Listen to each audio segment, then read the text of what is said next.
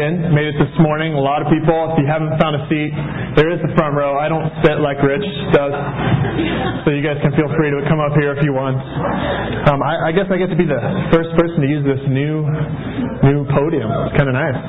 It's actually the right height. I don't have to bend down, and I don't have to worry about breaking the music stand trying to make it taller. So thank you, Luke, for getting this done for us. Appreciate it a lot. So thank you. Well, I've really enjoyed the last couple months. If you've joined us over the last while here, we went through the Gospel of Mark. It was a lot of fun. It was really fun to see just God's character a little more and learn a little more about Jesus as a servant, looking at Him in respect to Him as a servant. But this morning, we're going to jump into a new book. We're going to jump in for the next 5 weeks into the book of James. So we're going to go through that together. This morning, I'm going to share a little bit of background. I'm going to give you an idea where the book came from, who wrote it, when it was written, different things like that. And then we're going to take a closer look at that first chapter. We're going to look at a couple areas that I think all of us can grow in for sure. None of us can say I think we're there when it comes to any of these areas. James is one of my favorite books. I imagine a lot of you like it as well. James pulls no punches. He's very clear. He's direct. He's to the point. And he calls us to be believers and what we're to be like as believers. But before we jump in to James 1, let's just pray and ask God to bless our time here this morning.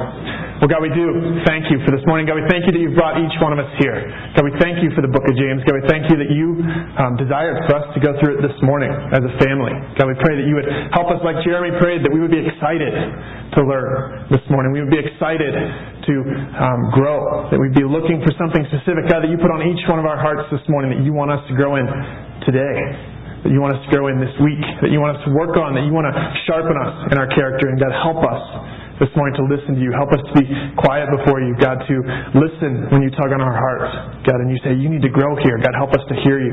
Help us to listen and to be clear on that. God, we just again pray, speak through me. God, it's not about me.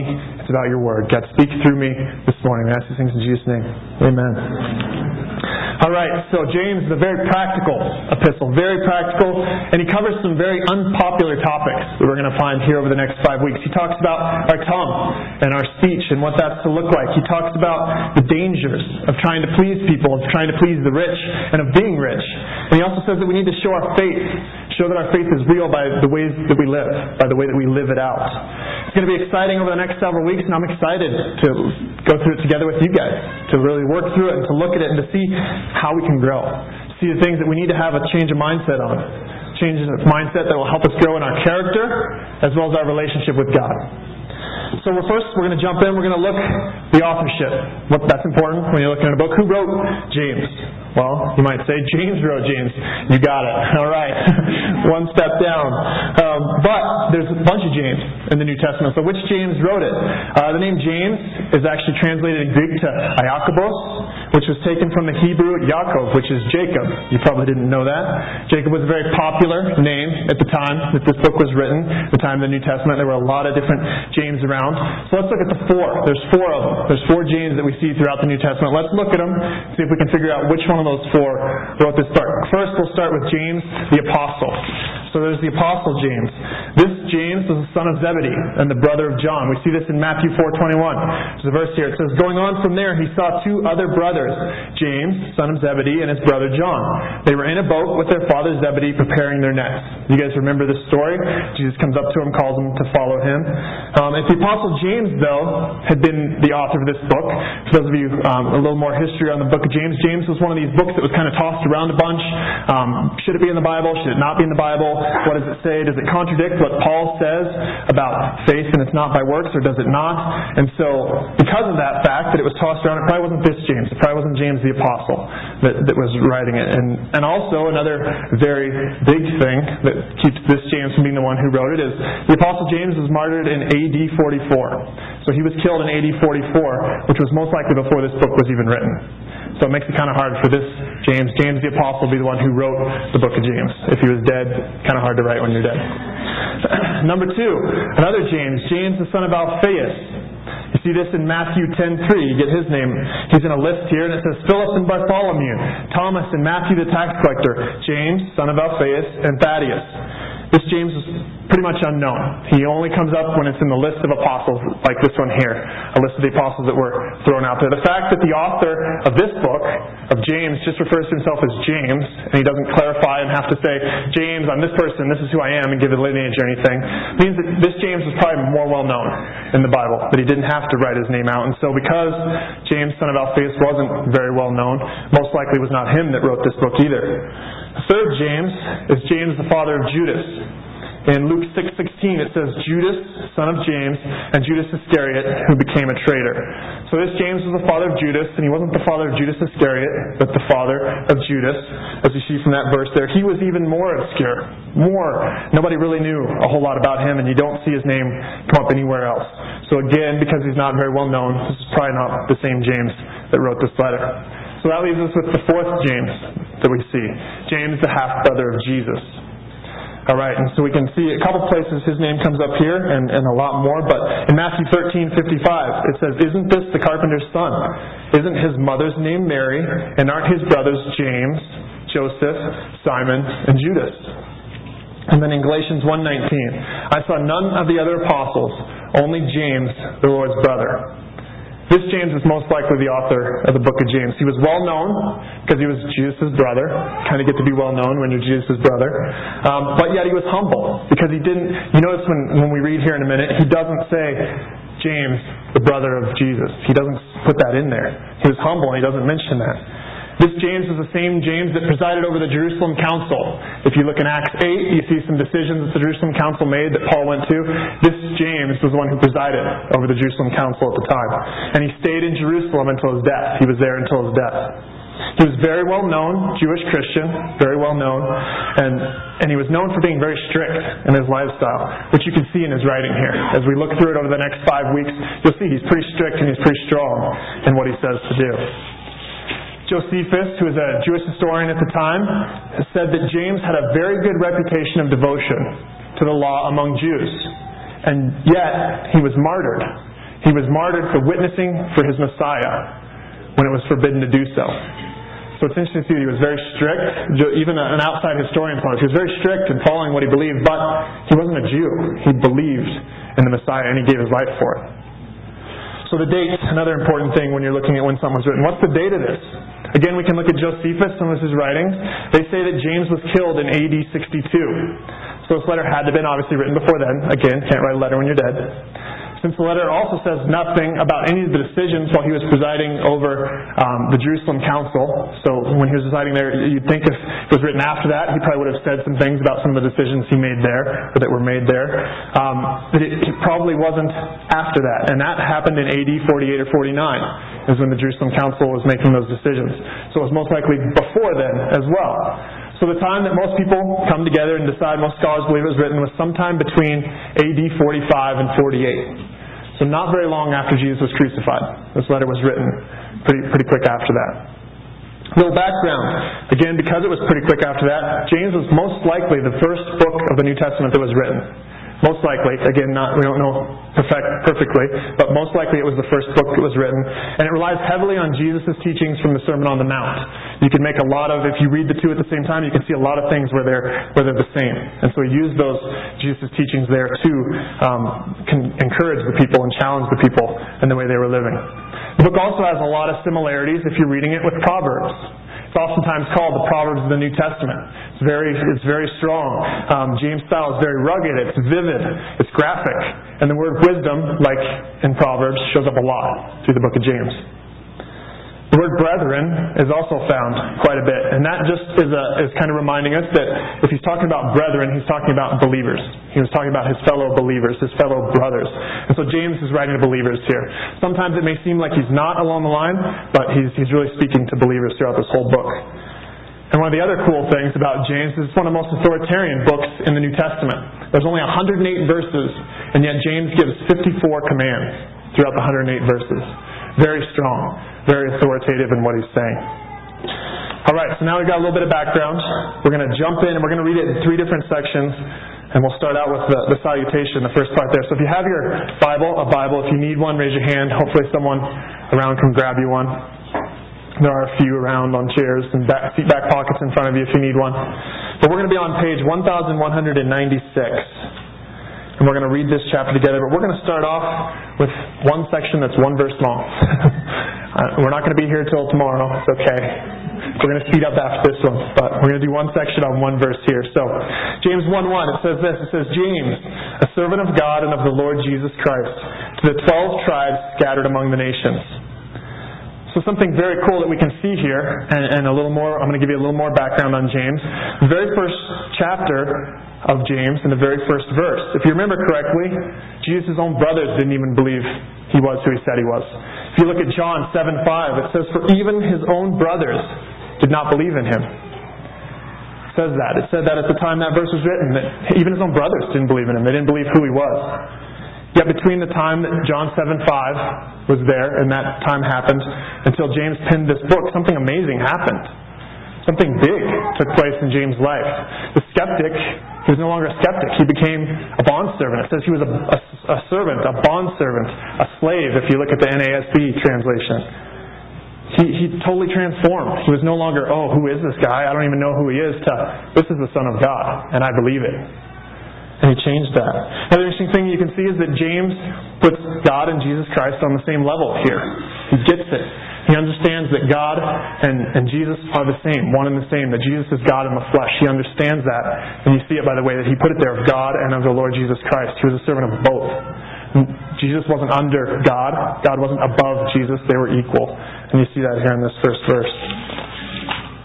We also can see that in that next little part there, that he was talking to the Jews that had been scattered, had been dispersed. It was known in the time as the Great Dispersion. There were several of them. There was one early on, back in the day when they were taken away to Babylon and they were dispersed everywhere. There were others when they were persecuted that you see in Acts. They were persecuted and they were scattered.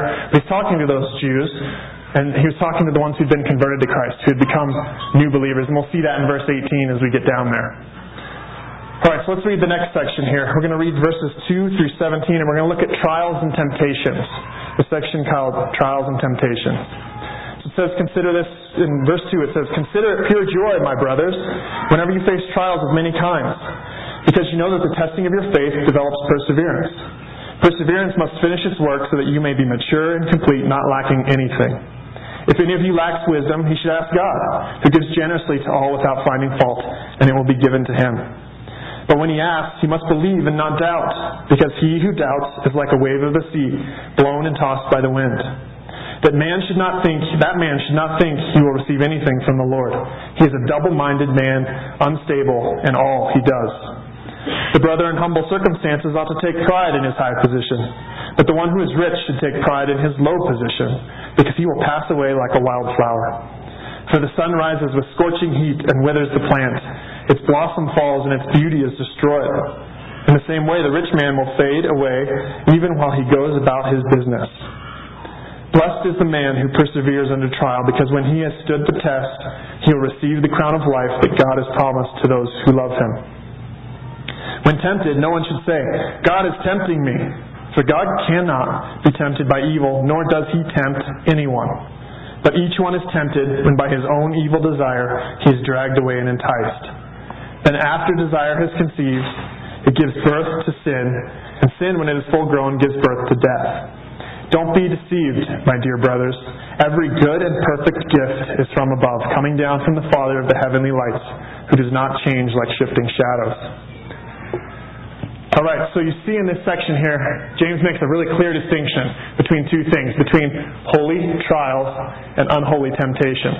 In verses 2 through 12, we see where he's sharing there about the holy trials that are going on, and then 13 through 17, we see these temptations, or these unholy temptations. Our lives are filled with both of them. We have both of these things in our lives all the time. And notice here right at the beginning that James doesn't say if. He doesn't say if you face trials many times. What does he say? He says whenever. He says whenever you face holy trials. Trials in the Christian life are inevitable. They're going to happen. If they're not happening, something's wrong. You can look and go, man, what am I doing? Am I not living the Christian life? I'm not having any trials. Things are 100% okay all the time. I don't know if that's ever happened to anyone. I don't know anyone who's never had that go on. But they're inevitable. Trials are inevitable. They will come, and we'll never be able to get away from them. Not while we're here on earth. The question really becomes, how are we going to respond to them?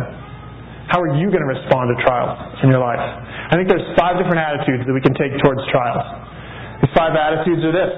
Number 1, you can rebel against them. You can go, man, I hate this trial. I don't like this. I got to get out of this. And you work really hard to get away from it. You try and figure out, how can I make this go away?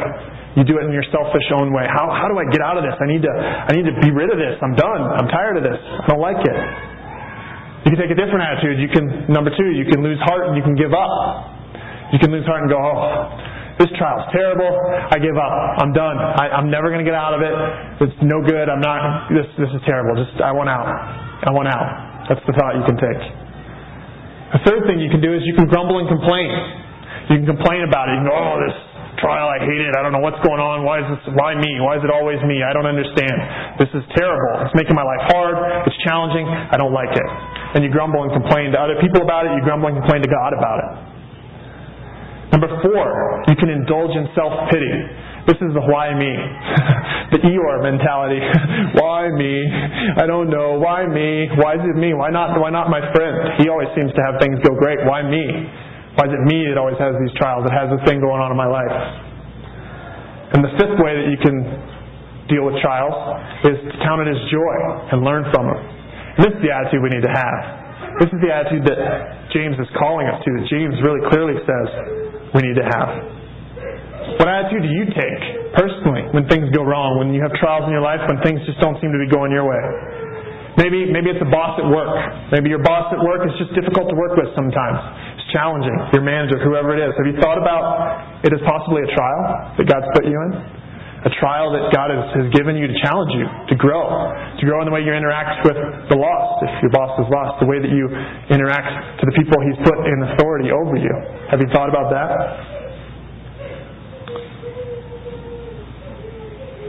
Or do you grumble? Do you just grumble about it? Oh, my boss at work is terrible. Oh, I don't like my boss. Is that what you do? Do you grumble about it? That shouldn't be the attitude. According to James here, he says very clearly, consider it pure joy. Count it as joy. So we should, instead of grumbling about it, count it as joy. Look at it from another perspective. Go, what can I learn here?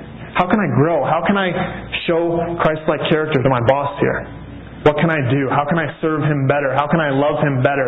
Consider it joy. Going to work smiling. I get to interact with my boss today who really doesn't like me sometimes. Can you take a different attitude about it? I think that's what God's calling us to. That's what God wants you to do. He wants you to see it as a trial. He wants you to see it as a chance to sharpen your character, to grow in your character. I remember a boss I had back when I was in college, and some of the summers we would do summer programs and we'd work jobs. And I worked at a golf course, not a hard job. I did have to be there at 5 a.m., which was early, but I got to mow and then play 18 holes of golf every day, so that was good. But I had a boss who was not very nice. He was very unclear when he gave instructions. I hadn't really worked on a golf course before, and there's all kinds of different things you need to know. And so he would just tell me, go mow this. And I'm like, there's a lot of grass out there. What do I mow? How tall do I mow it? There's different heights that you mow grass in a golf course, all kinds of stuff. Which mower do you use?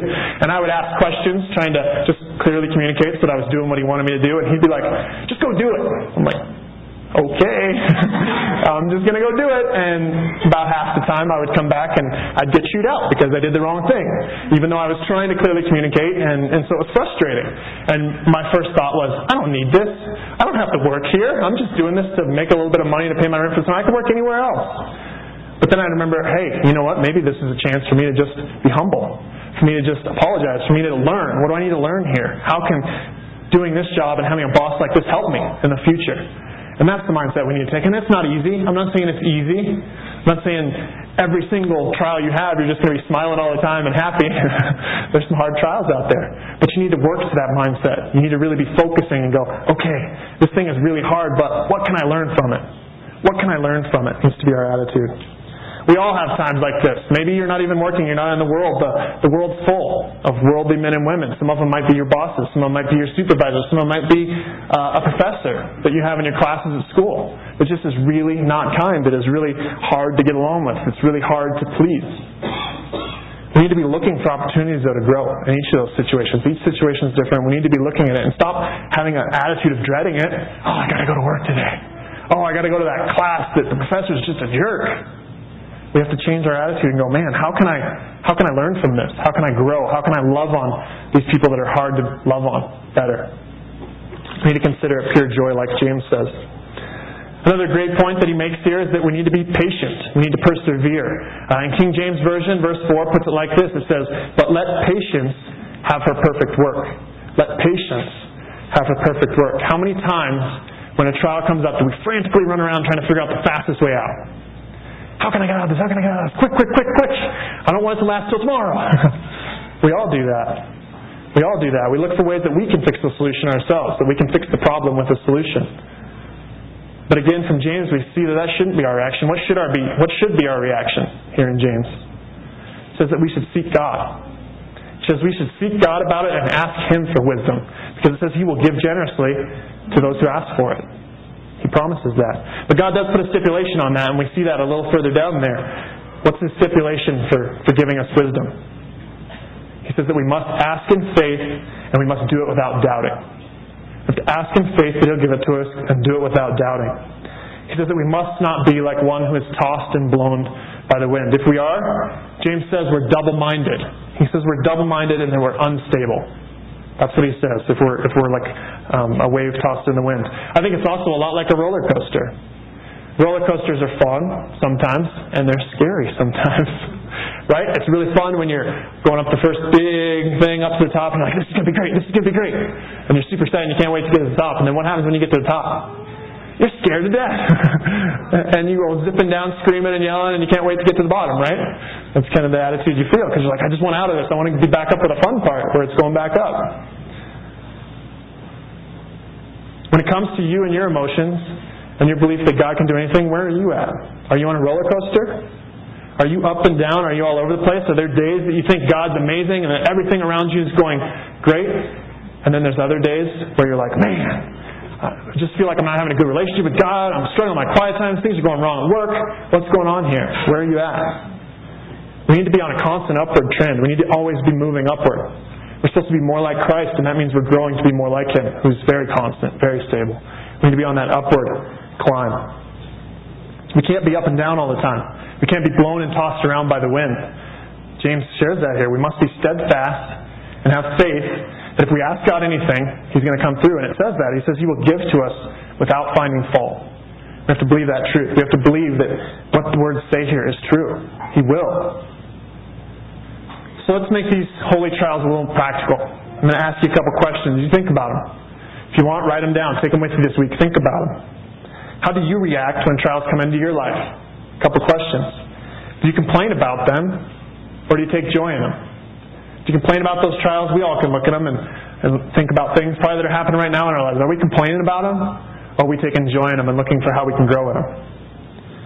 Do you live in the future, waiting for your circumstances to improve, or do you live in the present, seeking to see God's hand in all that comes to you?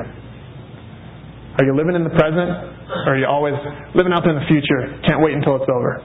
Can't wait until it's over. Can't wait until this trial passes. Do you seek sympathy and indulge in self-pity? Or do you look for ways to serve others around you? What's your attitude when you're in a trial? Is it all about you?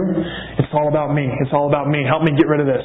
Or are you going, you know what? That's a minor thing. I need to be serving others. How can I serve others? How can I serve in this situation? All right, let's look at the other half, the temptations. So the big difference between trials and temptations is that trials are meant to bring out the best in us. They're meant to help us grow. Temptations are designed to bring out the worst in us. They're designed to bring out the things inside of us that are evil. One thing James wants to make really clear here is that God doesn't tempt us. It's not God who tempts us. God does test us. He does try us, but He never tempts us to commit any kind of evil.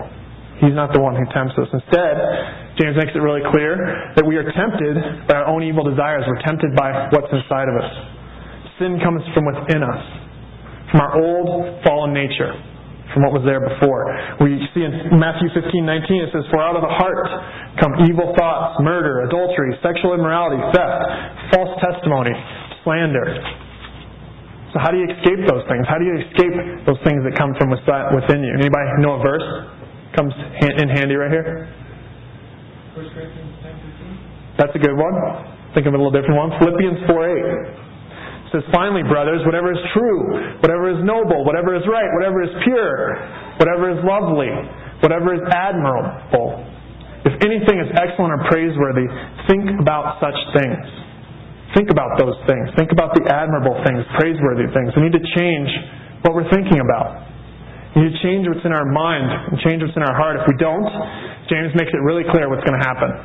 If you let those things run wild, he lets you know what's going to happen. Those evil desires, it says, will give birth to sin, and sin, when full grown, leads to death. Essentially, if you think about sinful acts long enough, you're going to do them. That's the reality of it. It's going to happen. If you think you can stand on the edge of that slippery slope and you can think evil thoughts all the time and that nothing is going to happen, that you're not ever going to slip and fall, you're wrong. It's just a matter of when it's going to happen, not if. It's a matter of when you're going to fall into that sin, not if you're going to fall into that sin. It's a dangerous place to be. We must do like it says in 2 Timothy 2:22. It says, flee the evil desires of youth and pursue righteousness, faith, and peace. That's the mindset we have to have. We have to flee from it. Flee from it. Get as far away from the edge of that slippery slope as you can be. Move away from it. James tells us not to be deceived into thinking that temptations come from God. People who fall into sin all the time, what do? They blame it on God. It's God's fault. It's God's fault that this happened to me. But James debunks that right here and says it's impossible because only good gifts can come from God. Only good gifts. God is the very source of good gifts. Anyone who thinks those temptations or sin comes from God is a blame shifter, is deceived. They're wrong. They don't come from God. And it's very clear in the scripture right here. So let's test ourselves when it comes to temptations. Here's a couple more questions for you to chew on, to think about. Do you encourage evil thoughts and desires to linger in your mind? Or do you get rid of them quickly? Do you flee? Do you let them hang around in there and chew on them and think about them? Or do you flee from them? When you sin, do you shift blame to someone else besides yourself? Is it always someone else's fault?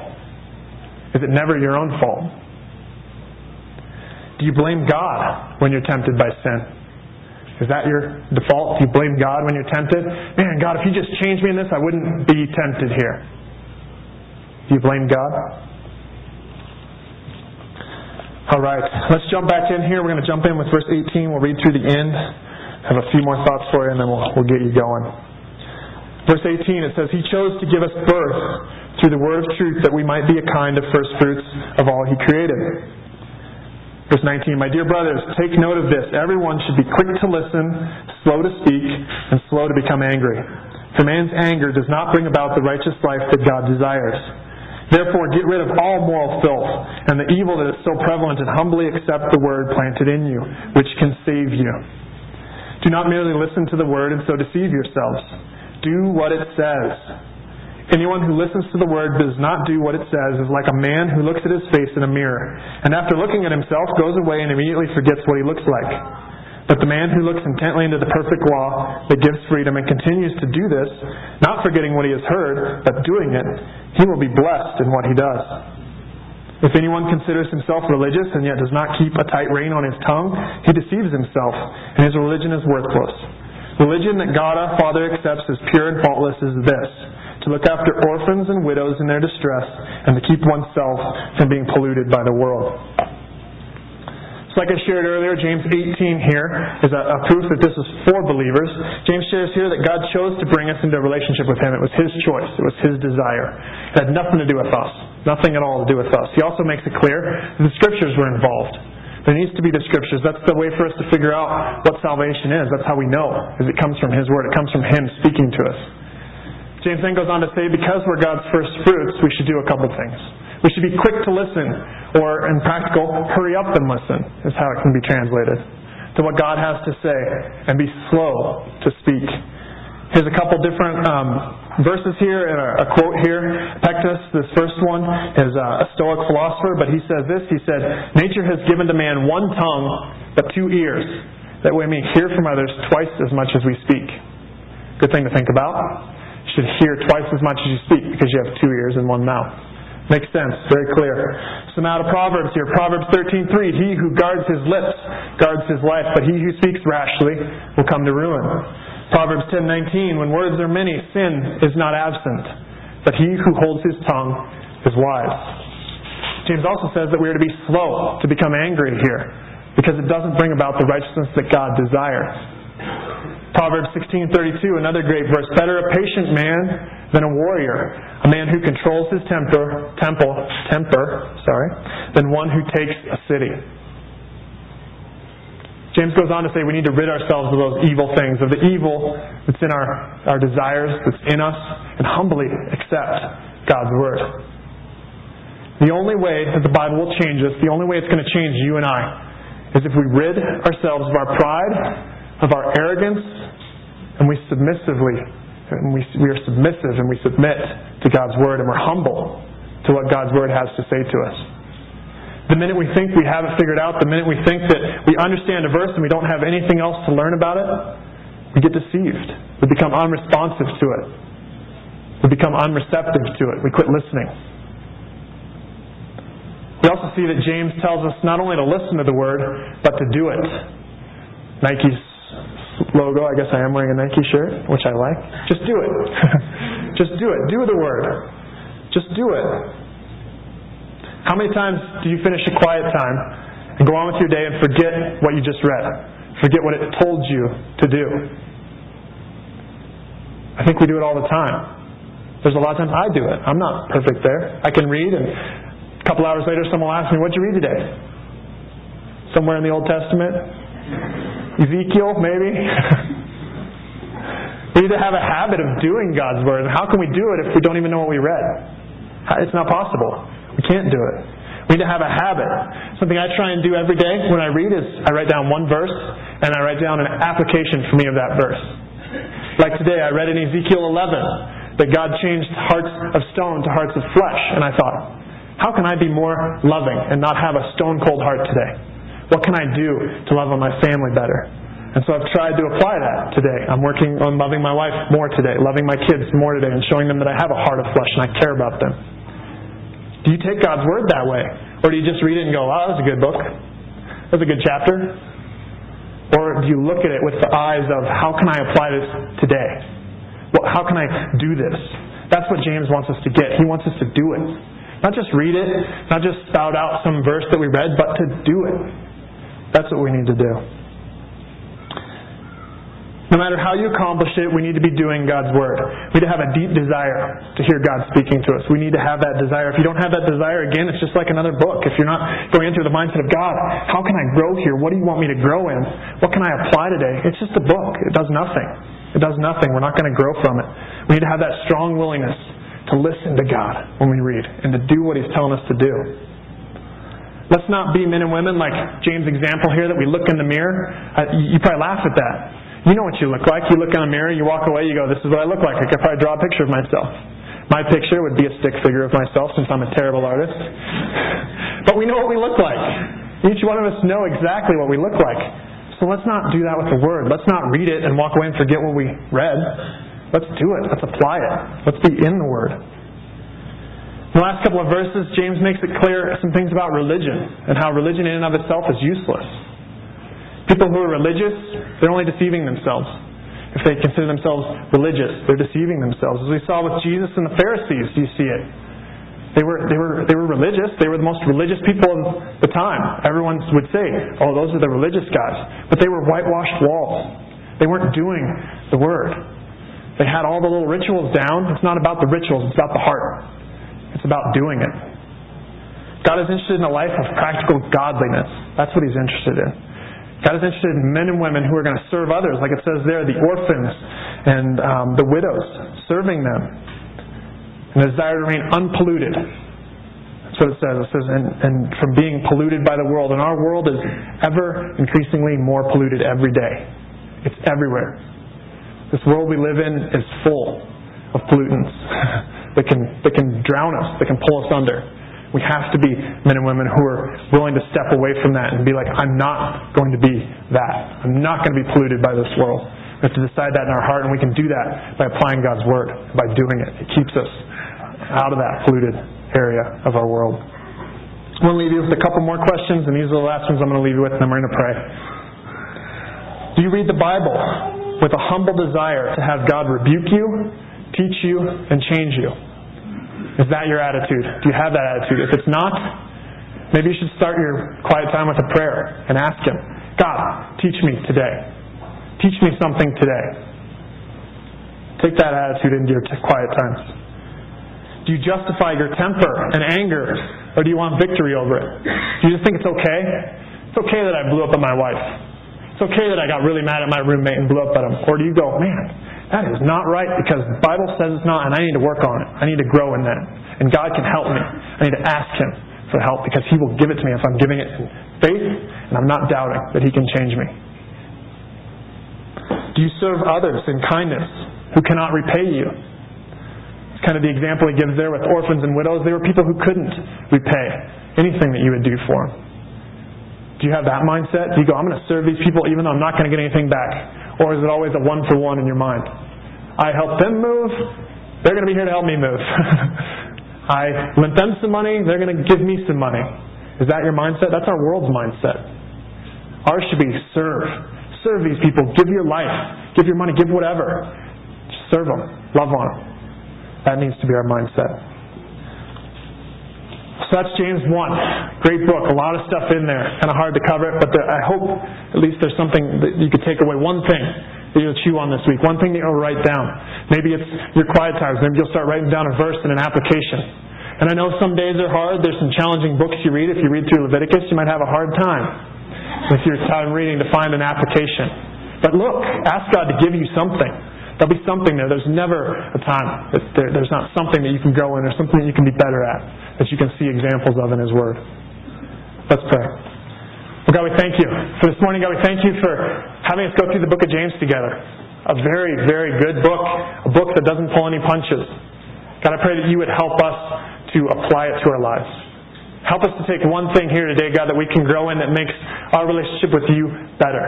That makes our relationship with all the people around us better. God, because we're serving them, because we're loving them, because we're not giving into our flesh, we're not giving into self-pity and things that we just go, oh man, poor me, what's going on in my life? But we look at it from Your perspective. We take a step back and we try and see it from the way You see it. That You want us to grow. That You want us to be better. That You want us to be more like You. Help us to have that attitude. God, help us to trust You with that. God, I pray that everybody here would have an awesome quiet time this week, every day this week. And that we would see You speaking to us, God, and we would apply it. We would really look and we would dig and we would try and find something that we can grow in that day. And we would apply it to our lives. God, help us to be men and women who are doers of Your Word, like James calls us to here. God, help us not to be the people who read it and we don't even know what it looks like 5 minutes later. Help us understand it. Help us write it on our hearts. Help us to grow. God, that's our humble plea. God, help us to grow. Help us to be more like You. God, again, we thank You for the day. We thank You for this morning. We thank You for the book of James, for giving it to us, God. We just thank You and praise You in Jesus' name. Amen. All right, well, thanks for coming this morning. Again, if you're a man and you haven't got your books, they're back there on that table. So please, if you signed up, if you haven't signed up, sign up. The sheet's back there. Take a book. Read chapter 1 before the 4th Wednesday, so you got several weeks. You got 2.5 weeks. Read chapter 1. Come ready to discuss it on that Wednesday. Thanks, guys.